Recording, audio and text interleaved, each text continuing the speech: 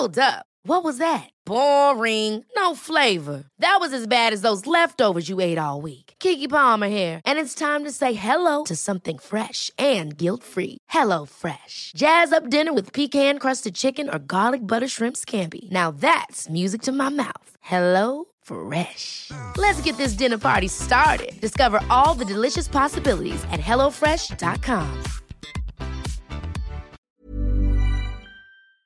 Welcome to Move Your Mind. My name's Nick Brax, and this is a podcast where we have real conversations with real people and give real advice. I'm super excited to share this next episode with you. We discussed neuroscience, positive psychology, stress management. A lot of it was really about practical tools, things that really are simple and can just help you make those small changes. And a lot of it was based in neuroscience. I found it really interesting because my girlfriend is in that area and I've learned a lot through her, and being able to have a practical application that's bedded in science, I think, is a really important thing, especially in this modern world where we're just flooded with information. It's really hard to find what is good, what's actually going to work. So I think this will be really beneficial to you if you're looking for those simple techniques. Sue Langley is a global leader in positive psychology, neuroscience, and emotional intelligence. As CEO of Langley Group, she spent many years studying the human brain and has an incredible ability to translate the science into practical ways to enhance your life and the lives of those around you. Sue, so nice to meet you, and thank you so much for making the time to have this conversation. I'm excited to be here. We've had a little bit of a conversation already, and I'm excited to see where we take it. Exactly. I mean, that's what always happens. You sort of start chatting and getting to know each other before you record, and that naturally leads into, super interesting topics that come up. So I'll have to remember what we were covering and try and, weave that into today's conversation. But yeah, I think so many interesting things I want to ask you about. But before we dive into all of that, if you can just give a bit of a background so our listeners can get to know you. So sort of a bit of your backstory and how you've come to be doing what you're now doing. So I spent a year traveling around the world. I ended up in the travel industry. I'd been a lorry driver in Europe. So my first career, if you like, was literally a truck driver in Europe. And I knew I wanted to start my own business after being sort of thrust into a leadership role, which many people are at quite a young age. I was really good at what I did, so they made me a leader and I had no idea what I was doing, which is often the case. And so I started to really explore the science, I suppose, the science of personal development. So at the time, personal development sometimes isn't based on science. There's a lot that isn't. So I started looking at the science of emotions. I started exploring neuroscience. I did a psychology A-level when I was in the UK. I didn't go to university or anything like that. I dropped out. I was, not academic at the time. And then when I came to Australia, I started my own business, and I really wanted to create a business that was the intersection of the science of emotions, positive psychology, and neuroscience, really to help people be the best they can be. And what I seem to have a knack for is taking the science and synthesizing it down into real life practical tools that people can use. And since then, I've been lucky enough to build a global business. We consult with pretty much huge companies around the world down to individuals. We launched the first diploma of positive psychology and wellbeing to help people really bring the science of positive psychology into their world, whether they're in HR or consulting or a psychologist or actors or yoga teachers or anybody, basically, to really help people be the best they can be. And I love it. I work all around the world. I work in my stretchy pants in my pajamas at 3:30 in the morning. And I love seeing the change people make. Wow. Well, yeah, and I think such an amazing story. And for anyone listening, I think, and a lot of our our listeners are, very entrepreneurial and, wanting to do their own thing or transitioning out of a current career into a new one. And I think that's such a great message where it's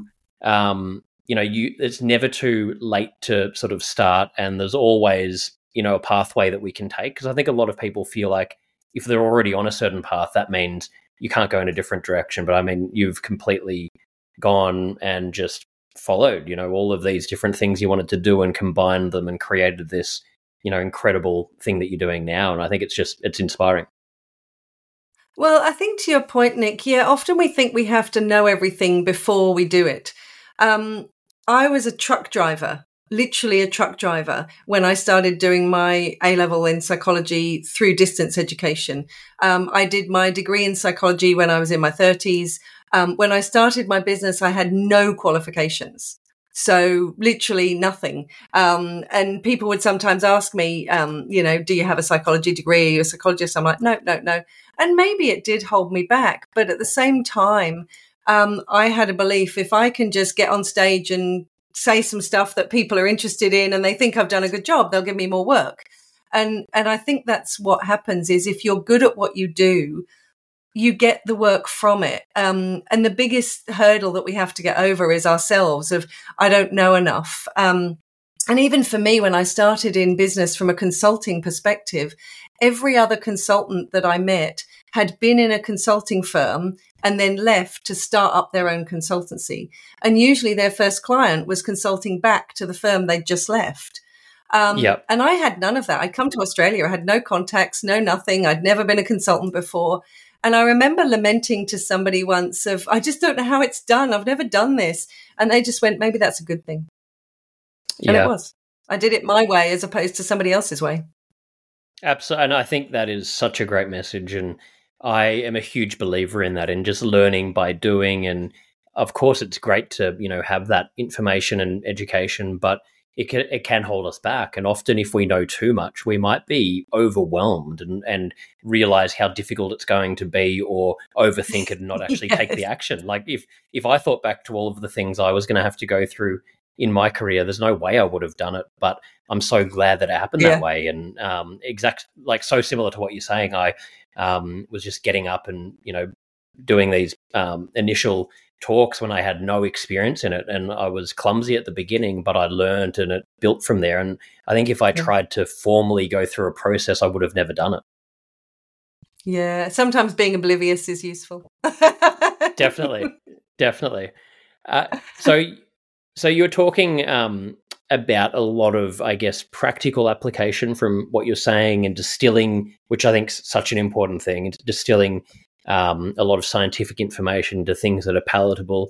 Do you think there is a bit of an issue, I guess, with people being able to, find the right information and be able to find information that they can, in a practical sense, actually use to improve, their well-being and all of these areas? Because that's something that I've definitely seen to be a big issue myself. Yeah, look, I think there is, in the fact that sometimes there are many people out there doing great stuff, but sometimes the science gets distilled down so much that it becomes meaningless. And what I mean by that is people have their own favorite things. So favorite tools that they use for well-being. And then it's like they set up their business with just those one or two things and beat people over the head with it. But actually, we know from science that the things that support your well-being may be different to mine. I'm not a big mindfulness fan, and yet so many people set up whole businesses on mindfulness and they love it, and which is great.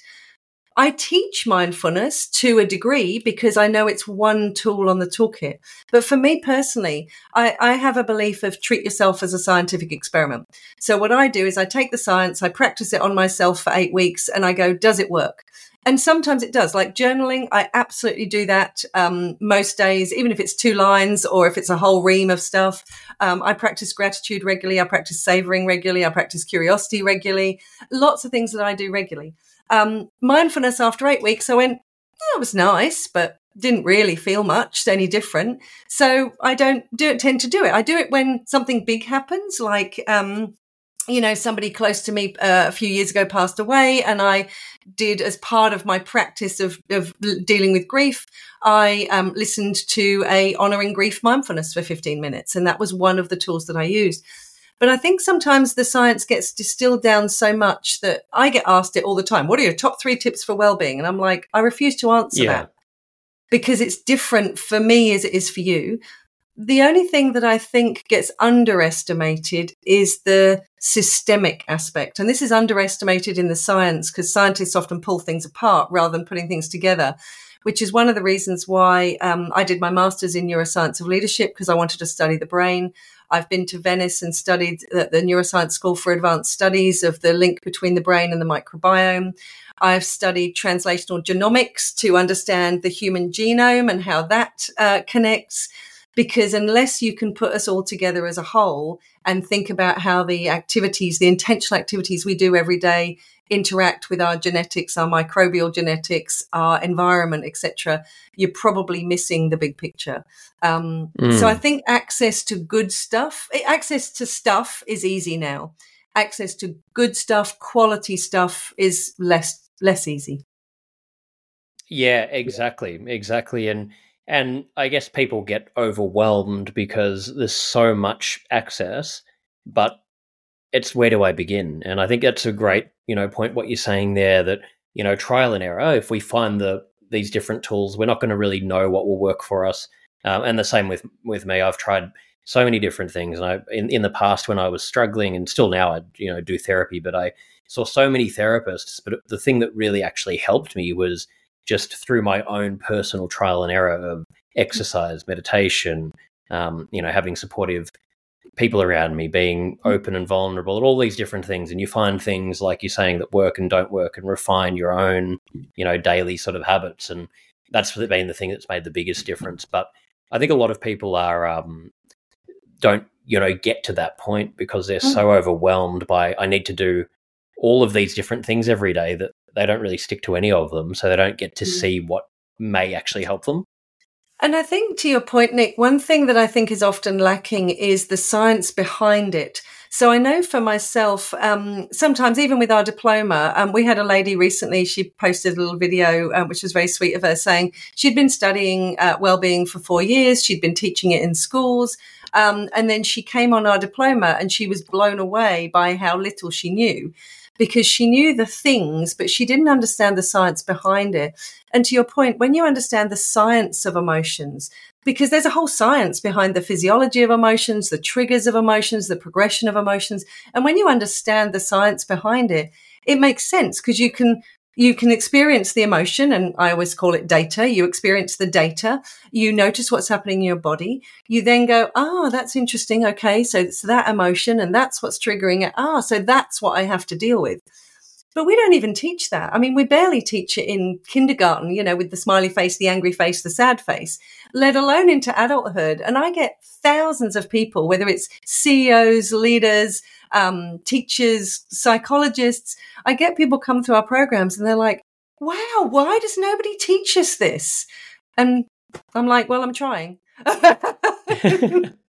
Exactly. That's what you're on a mission to do it, which we need more people like you out there doing that. But I mean, it is a crazy thing that this is probably the most important thing, we can use in our lives, and and we're not taught it, and our parents haven't been taught it, so we don't get taught from them. It's not taught properly in school, and it's trial and error.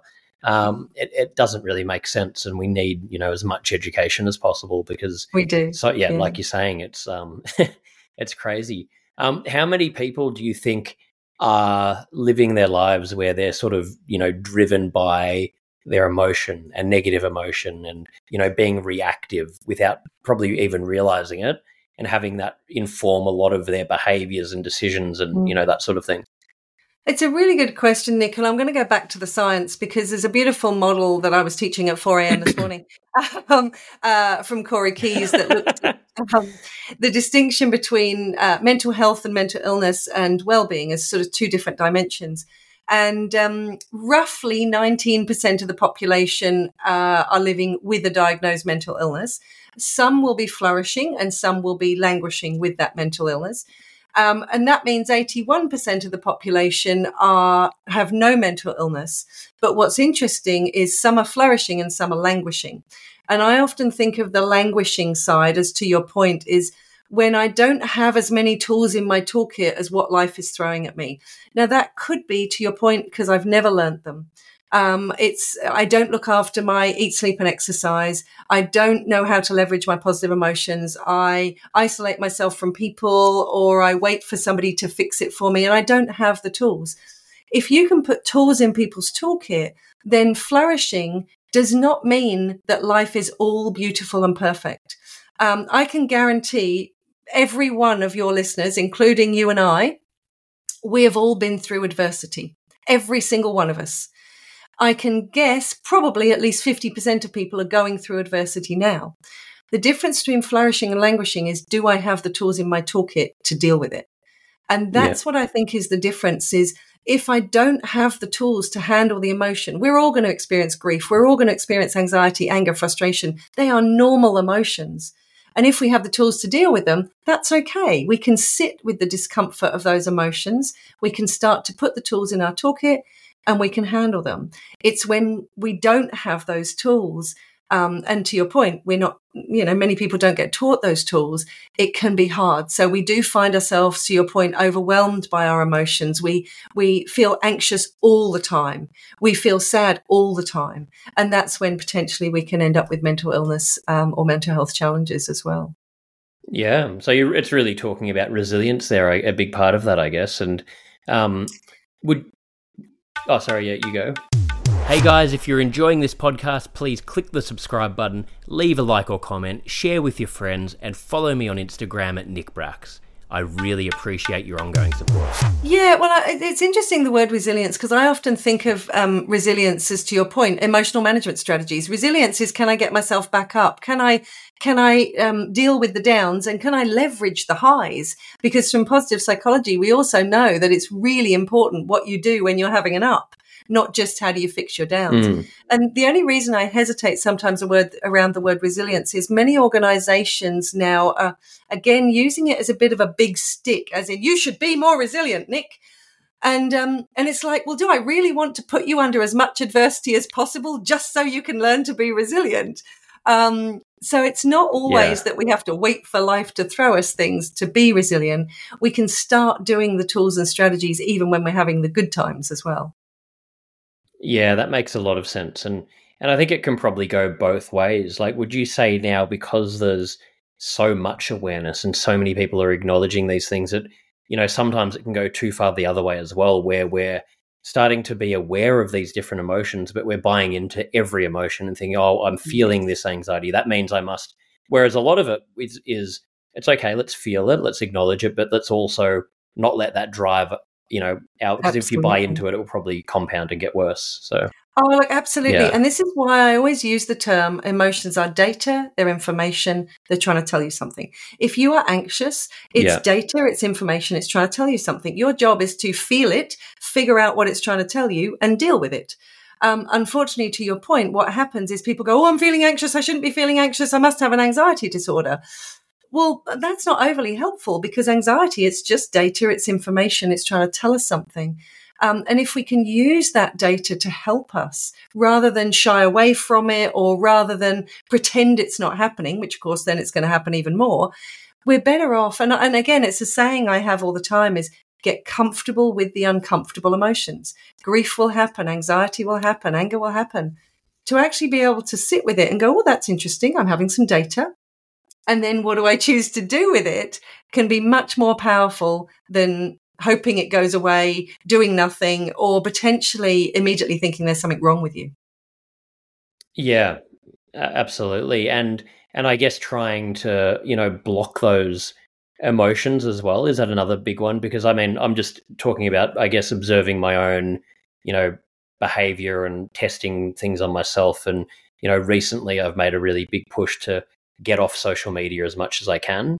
And I would usually, I was in a really bad habit of, every time I felt a negative emotion or I had a break or had free time, I'd just look at it and use that to block it. So I found it felt really uncomfortable, but it's actually then allows you to feel the emotions properly. Look, absolutely. And it's interesting you say that, Nick, because when we talk about emotional management strategies, some of the strategies people use that are very effective, as in they work in the moment, are not good for your well-being. So I'll give you the two most popular, probably three most popular emotional management strategies. One is alcohol. Alcohol is a very popular Yep. emotional management strategy because basically it numbs how you feel, and you can pretend that you're not feeling it and it's all good. If you think about television, the same thing. If I binge watch Netflix for the next 6 hours, I can block out my life. I can block out how I'm feeling. I can take on board passively what's going on the screen. Social media is another one where I get absorbed in another world. Unfortunately, then often leads to some more challenging emotions.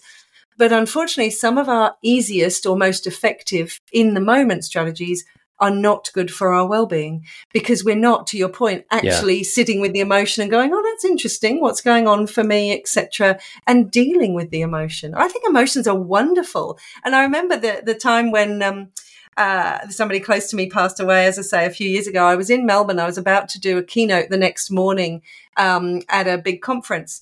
And it was the memorial of the person that passed away back in the UK. And I wasn't able to get back to the memorial. And so one of my team who lived in Melbourne sent me a message and say, do you want to come around for dinner tonight? I know it's the memorial tonight, just to, sort of cheer you up, take your mind off it. And I replied saying, thank you so much, but no, I'm going to wallow in my grief tonight. And I deliberately sat there in my very beige hotel room and got my little takeaway. And I thought about the person. I thought about how much I missed them, how much I loved them, how much I cared about them, and how grateful I was to them for everything they'd taught me. And I sat with my grief. By the next morning, I'm like, yeah, okay, I feel good. Whereas to your point, if I'd have suppressed it and I'd have gone out and go, no, it's all good, the next morning on stage, that probably would have been in my head about the person, and I'd have been distracted and I'd been experiencing the grief then. So I'm Sandra, and I'm just the professional your small business was looking for. But you didn't hire me because you didn't use LinkedIn Jobs. LinkedIn has professionals you can't find anywhere else, including those who aren't actively looking for a new job, but might be open to the perfect role, like me. In a given month, over 70% of LinkedIn users don't visit other leading job sites. So if you're not looking on LinkedIn, you'll miss out on great candidates like Sandra. Start hiring professionals like a professional. Post your free job on linkedin.com/people today. But to your point, sometimes it's just really important to go, oh, I'm having some data, and enjoy it, even if it is challenging.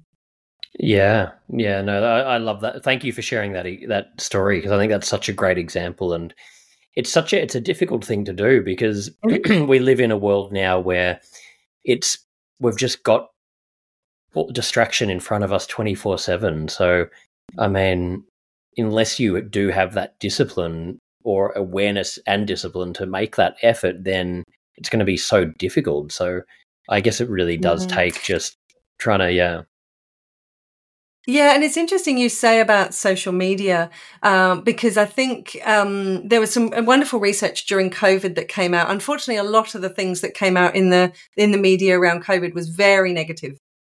But there was some brilliant research going on in positive psychology.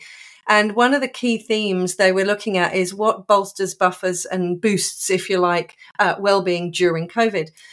One of the key themes was the less time spent seeking information on social media, the more people's well-being was buffered. The more time you spend on social media, the lower the well-being. And it kind of makes sense to me I don't think social media is bad. I think social media can be great. And there's lots of research that tells us where it can be great. So it's really about using it to your advantage. And to your point, one of the things that I often think is if you're trying to reduce social media, set yourself a timer, take it off your phone, only look at it at certain times, give yourself some of those things. But the other thing from a neuroscience perspective, and I know we touched on this before, is turn your screen to black and white. Because brains don't get as stimulated by black and white. So if you're scrolling through social media with a black and white screen, your brain will soon get bored.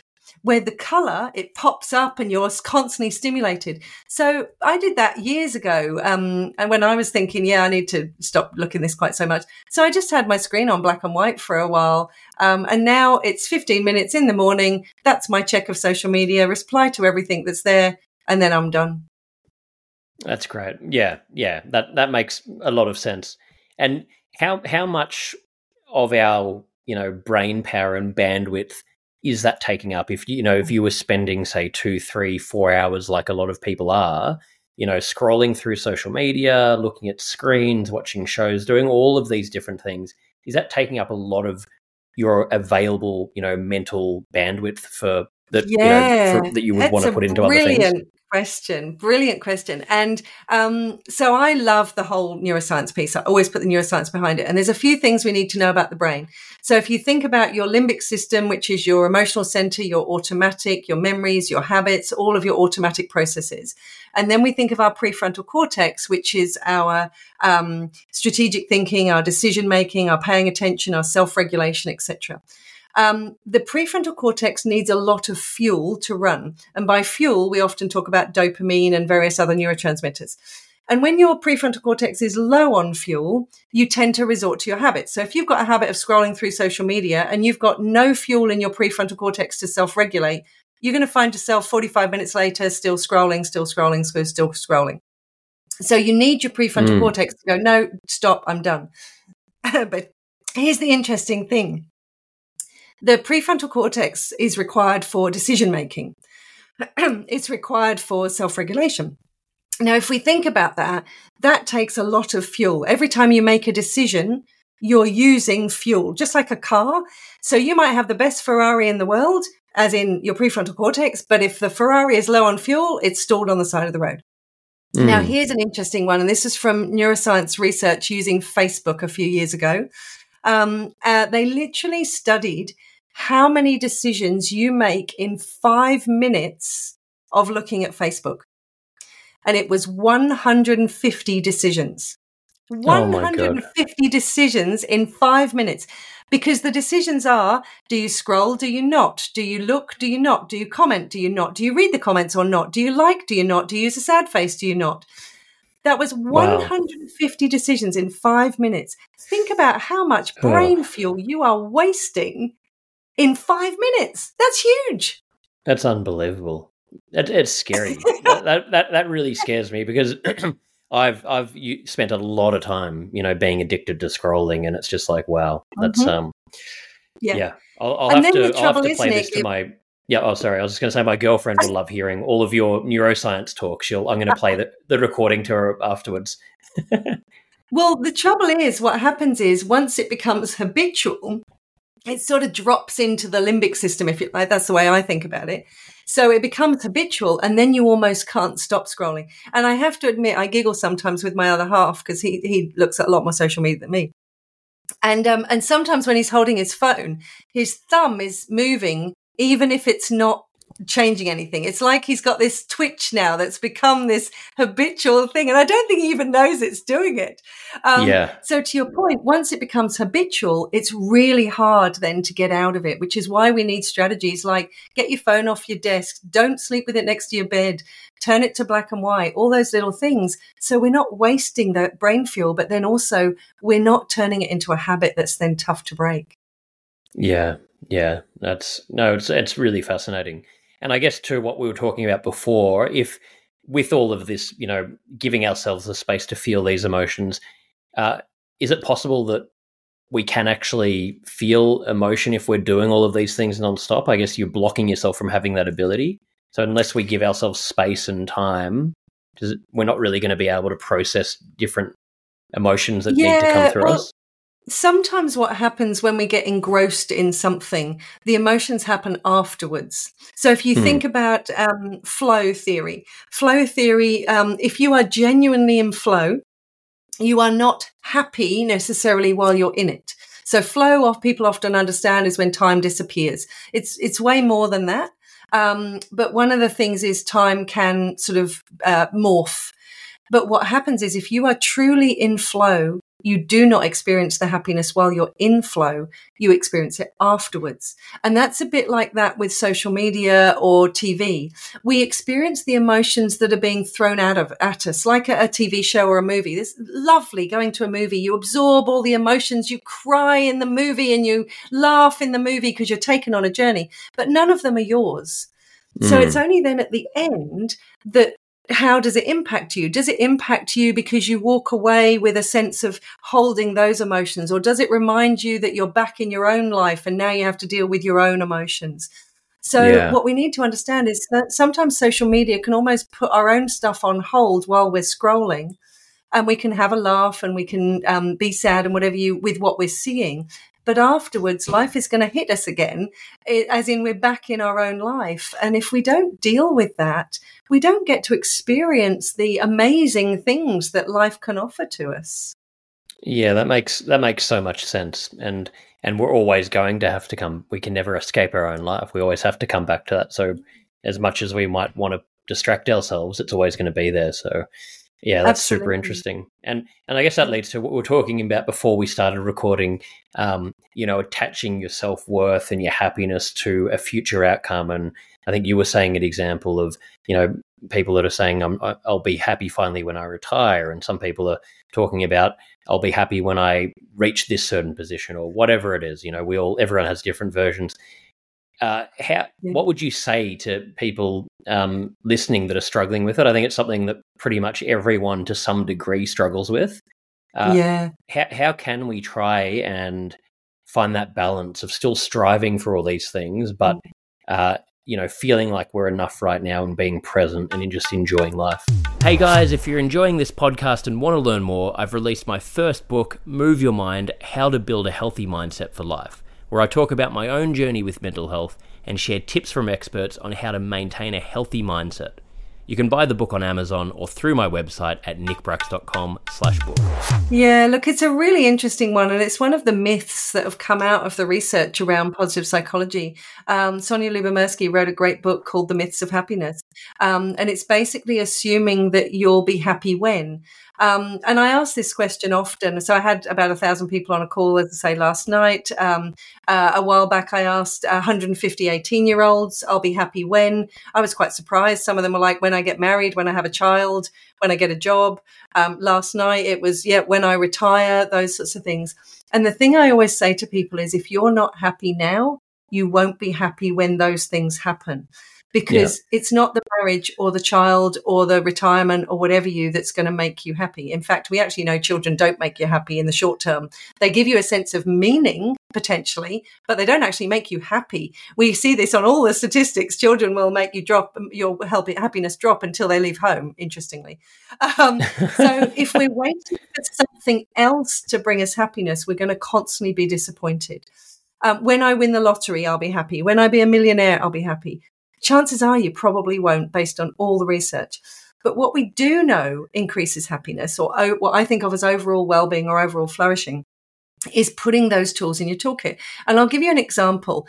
If you say to somebody, here's a lottery ticket, it's a guaranteed winner, you'll be a millionaire by the end of the week, most people would take that ticket and sit and do nothing and wait for the $1 million to roll in. If I told you that you needed to do 3 things, 4 things, tiny little things for 5 minutes every day that would actually lead to happiness occurring, you probably wouldn't do it. Same as the gym. If you want a 6-pack, if you want to lose weight, gain muscle, whatever it is, going to the gym once will not do it for you. Nobody wants to hear that, even though they know it's true. We want the quick fix. We want the pill. We want the surgery. It's the same with mental health and well-being. It's the little things that you do every day. And the way I often describe it, and the US is interesting because written into the Constitution is the right to pursue happiness. We know from all the research that if you pursue happiness, you will be less happy. But if you put tools in place in your life, you put activities in place in your life that allows happiness to occur, you will become happier. And that's the bit people miss, is you actually have to do stuff. Yeah, exactly. I think that's I love the way you've worded that there, and, making it tangible, because that's the thing. If we're looking for this mystical thing, it's not going to happen, but it's doing these daily things like anything else. And nothing would have meaning if we just had it handed to us, if we could, all these things we want and we think, I wish I could just get it now. If you just got it given to you, you're not going to value it. The value is actually in the journey to get there and going through these difficulties. And one of the activities, Nick, that I often get people to do, and if anybody's listening, do this in your own head right now, is just think about something you have achieved that you're really proud of. Anybody who thinks about that right now, think about the thing that you've achieved you're really proud of. I can guarantee you didn't just go out and buy it. It didn't just happen the next day. That sort of thing. It didn't happen. You had to strive for it. You had to put in effort. You had to overcome obstacles. It was difficult at times because if you didn't, you wouldn't be proud of it.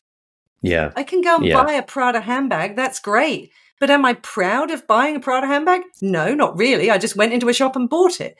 I do have a keynote on this, actually, Prada handbag and positive psychology, about how you can still buy material things and use positive psychology. But to your point is to strive for something, even through the difficulties, the obstacles. That's what makes you the amazing person you are. It's when you use your strengths to overcome those obstacles, they're the things we want to be leveraging. So this is what I think is a lovely thing about well-being as a whole, more so than just the happiness moment, is you'll get a sense of fulfillment from striving for things, from achieving things, from being the best you can be, from making a difference, from contributing. That's where we get that overall sense of well-being, as opposed to, I was happy today because I bought a handbag or I went out for a nice meal and had a glass of wine. Yeah, they're more instant gratification, which, like you're saying, sometimes nice. might have a place, but absolutely. but it's not something you don't want to look to that to as a substitute for the meaningful things in life. Exactly. Yeah. Well, thank you so much. I love everything you're talking about here, and I'm sure our listeners will get so much value out of this. Where can if anyone listening that wants to learn more about you and your organization, the work you do, we'll have this in the show notes, but where can we send them? Brilliant. So suelangley.com.au is my personal page, but the Langley Group or the Langley Group Institute is where you'll find our corporate stuff and our diploma of positive psychology and wellbeing. Great. Thank you so much. And again, that will be in the show notes. So anyone that wants to learn more, please go and click on the links. So we finish every episode with 5 closing questions. These are just sort of, short answers, whatever comes to mind. The first one being, what's your best childhood memory that comes to mind? Ooh. Do you know what? I didn't expect this one, but it just popped into my head the minute I said that. So I had friends they were the twins, because they were twins, between 5 and 11. And I don't know why this came to mind, but it was the fact that I lived in a little village in the UK, and for some reason there was a rusty old barrel, probably a chemical barrel, left somewhere.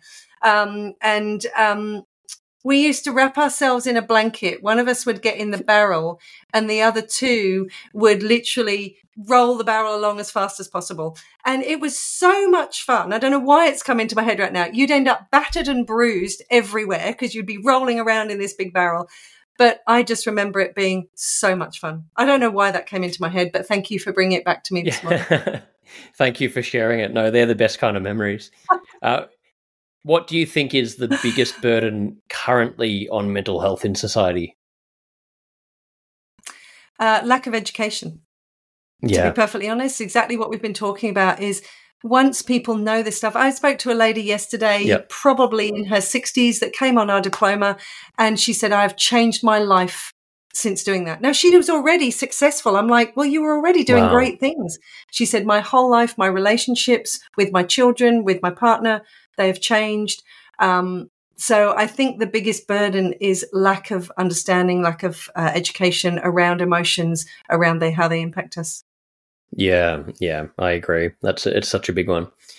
What would be your own personal definition of happiness? Yeah, I see it as a little bit different. So my version of happiness is based on the science. Happiness is an emotion. It's fleeting. Something happens, you have a moment of joy, moment of happiness. That's great. For me, I think about flourishing as in, can I have high levels of well-being? Can I flourish even through adversity? That's what some people think of as happiness. But I like to make the distinction that I can have a moment of happiness. I can have a moment of sadness. I can have a moment of anger, but I can still be flourishing. Yeah, it's that underlying, knowing that you're okay and you're enough regardless of the highs and the lows. So, absolutely. Yeah, that's great. What are you most afraid of, if anything? Do you know what? I'm actually not hugely afraid of things. I'm certainly not afraid of things out there in the world. I'm not afraid of people not liking me. I'd probably be afraid, even though I live at Byron Bay, I don't surf because sharks are out there. And I figure that's their environment, not mine. And I don't want to look like a seal in front of a shark. So I'd probably be afraid of those sorts of things. But otherwise, I don't know, I'm a lot less afraid than I used to be. And if I have a moment of fear, I think it's because I've got the skills to deal with it now. That it's okay to feel anxious, to feel worried, etc. Yeah, and I'm not afraid of dying. Pain, I'm probably a bit more afraid of, or actually somebody I love being in pain. That's probably more scary to me. Yeah, no, thank you for sharing. And final one, what are you most proud of? I am most proud of the thousands of people whose lives that I've hopefully touched over the years. Over the last 20 years, I've, as I say, run programs all over the world. And because of what I know about the science, there's some wonderful work by Christakis and Fowler that talk about the ripple effect that you have on people you don't even know. And somebody actually added it up for me the other day, that I think it was somewhere around 6 to 7 million people whose lives I've touched through touching other people and that 3-degree ripple effect. So I suppose what I'm most proud of every day is what I see other people doing with the learning that they have and the turning around of relationships, of businesses, etc. And I remember I was speaking at the European Conference of Positive Psychology last year in Iceland, and I actually read out an assignment from one of our diploma students that was a complete flip. So her first paragraph was, I'm really concerned about my relationship with my son.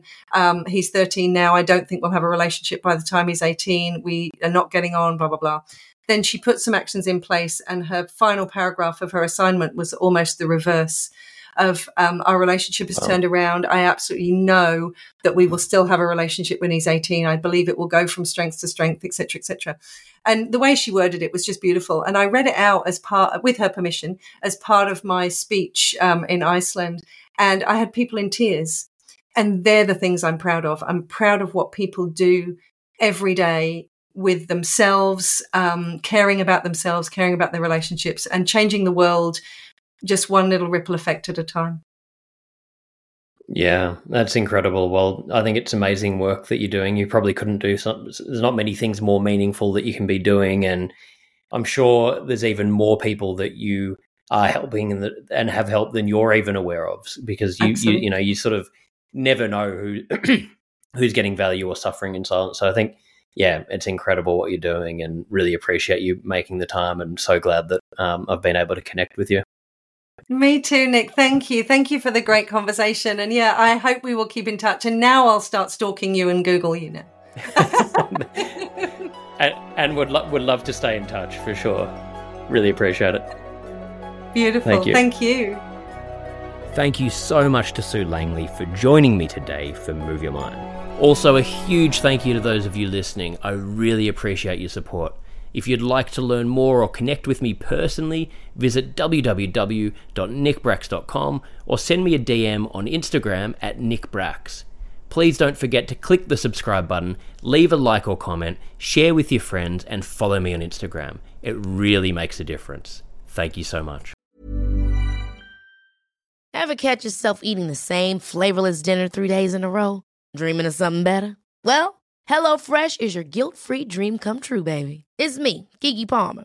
Let's wake up those taste buds with hot, juicy pecan-crusted chicken or garlic butter shrimp scampi. Hello Fresh. Stop dreaming of all the delicious possibilities and dig in at HelloFresh.com. Let's get this dinner party started.